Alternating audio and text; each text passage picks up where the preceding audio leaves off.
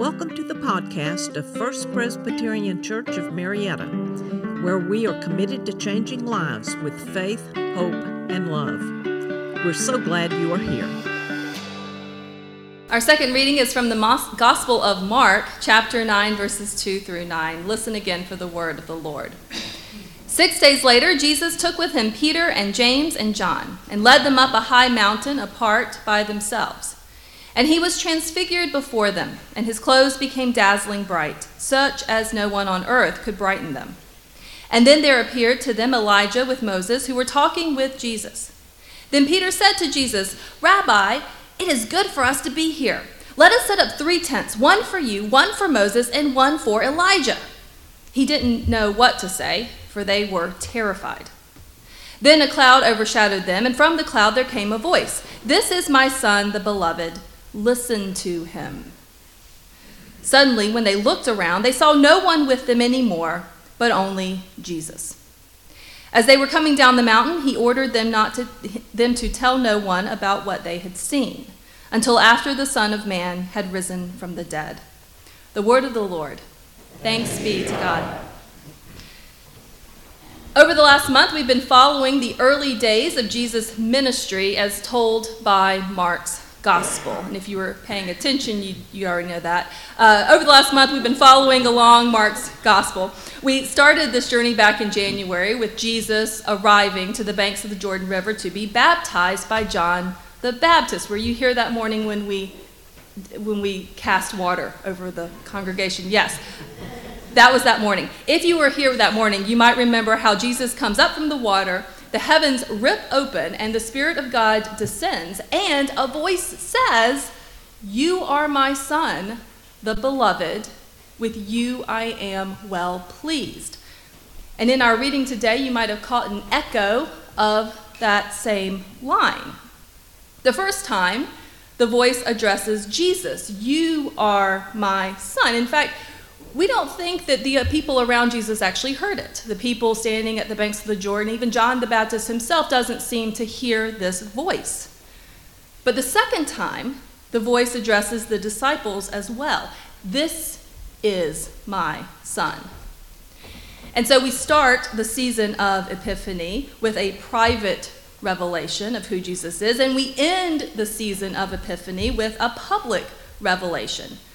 And that public revelation, as we read in the text, is not made to all the disciples, but only to a select 3, Peter, James, and John.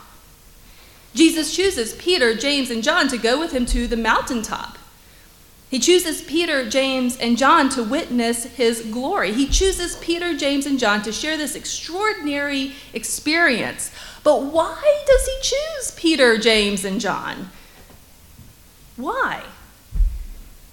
Of all the disciples Jesus could have chosen, why them? It's a valid question. Because remember, Peter, Mr. Act First and Ask Questions Later, Peter is the disciple who sees Jesus walking on the water and wants to try it out too, so he jumps right in. Peter is the disciple who, when Jesus offers to wash his feet, he asks for a whole bath. Peter's the one that says, "I will follow you anywhere, Jesus," and within a few hours is denying Jesus, denying he ever knew him. Peter's not the most stable guy. That's Peter. What about James and John? Do you remember James and John? James and John, the sons of Zebedee the fisherman. Jesus nicknames them the sons of thunder. Now, to be fair, Jesus nicknamed Peter too. His real name was Simon. But the day Jesus met Simon, the first day he met Simon, he says, "I'm calling you Peter," which means rock. Now, a lot later, Jesus turns this nickname into a compliment. But I'm not sure it was early on. The rock? Peter's the most wishy-washy, unreliable of all the disciples. The rock? I suspect Jesus was poking a little fun at Peter, kind of like calling a linebacker tiny. The rock. So for James and John, the sons of thunder, we know for sure this nickname isn't a compliment. James and John are like 2 bulls in a china shop. They're ambitious, we read that they loudly and openly speculate about which one of them will be second in command to Jesus. They're so obnoxious about it. It causes the other disciples tension, and Jesus has to step in and straighten things out. Not only that, James and John are hot-tempered. Once a town doesn't welcome Jesus with open arms, and James and John get mad. They get so mad, they offer to call down fire from heaven to consume the people. These are not exactly the compassionate, caring disciples that we imagine would have been around Jesus. So we have the Rock and the Sons of Thunder, which sounds a lot like a WWE matchup. The Rock and the Sons of Thunder. These are the folks that Jesus takes up the mountain with him. Frankly, I wonder if he was afraid to leave them behind. In any case, up they go, up the mountain, where Jesus transfigures right before their eyes. Now, the Greek word here is metamorphosis, like a butterfly. Jesus transfigures. His clothes start to shine brighter than bright. He lights up like the angel on top of your Christmas tree. And suddenly, he's not alone. There are two others with him, Moses and Elijah. Have you ever wondered how they knew it was Moses and Elijah? Like, were they wearing name tags? Is Moses hauling around little plastic 10 Commandments to make sure we know who he is? We don't know. We just read that they see Moses and Elijah. These are the two of the greatest prophets in all of Jewish history, prophets through whom God worked in powerful, actually terrifying ways. They're intimidating figures in their own day. And now Moses and Elijah are standing right there and talking to Jesus, who's glowing like a nuclear reactor. Peter, James, and John, for all their bravado, they get a little freaked out. They knew their friend Jesus. They knew their teacher and healer, Jesus. But they hadn't yet met this Jesus. They hadn't seen Jesus in his glory. Have you ever failed to recognize someone because they were out of context? I wonder if it was like that. This happens on a small scale all the time. Last week, I was at the gym and I ran into Heather Martin, who's been singing in the choir. I almost didn't recognize her because we're usually all dressed up here at church, not wearing our finest gym gear. So sometimes this happens on a small scale, and sometimes it happens on a bigger one. Sometimes the stakes are higher when we don't recognize people. When I was an undergrad at Georgia Tech, I was invited to be a student representative at an alumni event. It was a happy hour social. I'm not sure I'm supposed to tell you I've been to a happy hour before, but I have. And this one was being held at the Georgia governor's mansion. So how could you say no to that? Has anyone been to the governor's mansion? I bet you hadn't been there for a happy hour. Yeah, it was cool. It was so cool. I was so excited to be there. I wound up talking to a very nice man who asked me how college was going and what I liked about living in Atlanta, and I just started spilling my whole life story. I said, it's a lot bigger than my hometown. I grew up in Macon, and wouldn't you know, he grew up in Warner Robins. What? My dad works in Warner Robins, I said. What a small world. I was about to ask when he graduated from Georgia Tech, when he excused himself, walked to the podium, and welcomed us all into his home. Yes. And that's when I recognized that I was not talking to an alumni. I was talking to a man that didn't even go to Georgia Tech, and thanks be to God, I didn't ask when he graduated, because all that time I thought it was a regular guy, and I'd been talking to Governor Sonny Perdue. So I didn't get up the nerve to talk to Governor Perdue again. I couldn't have put two words together if I wanted to once I figured out who he was. And I wonder if that's a small glimpse of how the disciples felt in the presence of the transfigured Jesus. 1 minute, he's the guy they've been hanging around with, and the next minute, he's something so much more. I imagine them laughing and joking as they hiked up the mountain, but I bet the conversation coming back down was a lot different. We know that all three disciples were scared, and we hear Peter babbling. Rabbi, he says, and note this, he calls Jesus rabbi in this passage. It's the first time he uses that formal title in the Gospel of Mark. Rabbi, Great One. It's good that we're here. It's good that we're here. Me and the guys, we can do something. We can make you a dwelling. Three dwellings, 3 houses, 3 tents. That's what Peter comes up with, 3 houses. As if the thing that the transfigured Christ needs is a house. Jesus doesn't need a house or a tent. He didn't invite Peter up to the mountain because he needed a construction worker. Remember, Jesus' day job was as a tekton. We read that in Scripture. That's a carpenter or a construction worker in the ancient world. If he had wanted a shelter, he could have built it himself. No miracles required. He didn't ask Peter, James, and John to the mountain to do something. He asked them up there to simply be with him. To be with him, to bear witness to his glory. And that glory is pretty overwhelming. Standing before Christ's glory is to endure a kind of holy terror. And that's what our passage says. This is an experience of terror for them. The disciples are terrified out of their minds, and suddenly a cloud overshadows them and envelops them, embraces them. I like to think of that cloud embracing these scared disciples.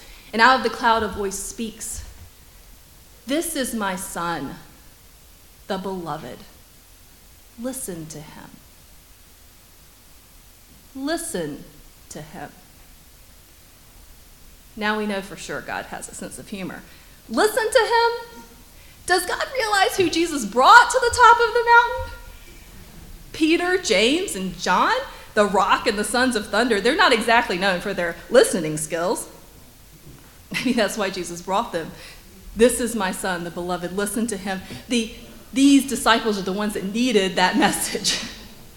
They're invited to stop all the talking, to stop all the doing, all the building and the making and the producing, to just be still and listen. Listening might not have been their spiritual gift, and it might not be yours either. And if it's not, consider this text an invitation to slow down and be still and to listen, because in that stillness, we just might catch a word from God. This week, we enter the season of Lent, and it is a season of preparation. Some of us hear that word preparation and we imagine leaping into action. If you're hosting a Super Bowl party tonight, you might think of preparation as an active thing. How do you prepare for the party? You send out invitations, you clean the house up, you buy the food. Sometimes you have to go to 3 grocery stores because they're all sold out of queso dip. That's what preparation looks like. That's what it looks like in our lives, a time for doing things. But preparing for Lent isn't quite the same. No amount of queso dip can prepare you or me for the resurrection of Christ. When it comes to preparing for Lent, we're not preparing a party or a meal, we're preparing our hearts. We're examining our souls. We're learning how to be a people of God. So how do we do that? We have to slow down and get still and listen. One important way to listen for God is through prayer. Now, we listen for God here in this place, but I think this invitation is bigger. It's not just listen to Jesus while you're on the mountain, it's listen to him the rest of your lives. And we're invited to listen in every place in our life. This year, the Stephen ministers here at the church have developed a Lenten devotional. It starts on Ash Wednesday, and every week of Lent, there's a scripture, a reflection, and a prayer. And each entry feels like a mini testimony. We don't use that word in the Presbyterian Church much, but it is. Each entry is a mini testimony by someone from this congregation about how God has been at work in their lives. And they look like this, and they're out in the gathering space. You can pick up a devotional today on your way out. You can also find it on our website online. And if you don't have a regular, intentional prayer practice, I invite you to start one. At least do it for Lent. You can do anything for 6 weeks, right? I'll start one as well, because here's the thing you should know about me. I am terrible at having a consistent prayer practice. Confession time. Joe said we should confess what we really are. As your pastor, I am terrible at this. I pray haphazardly. But this is what I know because I also like to run. If I only go out and run when I feel like it, I never get good at running. I never get good at it. I have to go day after day and have good days and bad days and all the in between to really get into shape. And I think to get into shape when it comes to preparing our hearts, we have to be listening, and we have to listen consistently. Not because it's easy, but because it's necessary. So up on that mountain with Jesus, Peter, James, and John not only get confirmation of who Jesus is, they also get a command to listen. And as we prepare for Lent, may we also heed that command. May we resolve not to do more or make more or build more, not to busy ourselves with activity. Instead, may we resolve to draw near to God in this holy season and allow him to prepare our hearts for the wonder that is to come. Let us practice being present. Let us practice being still. Let us practice listening. For in that listening, we may very well catch the voice of God. Amen. This podcast is a ministry of First Presbyterian Church of Marietta. Come join us Sundays at 189 Church Street, Marietta, Georgia, or visit us online at fpcmarietta.org.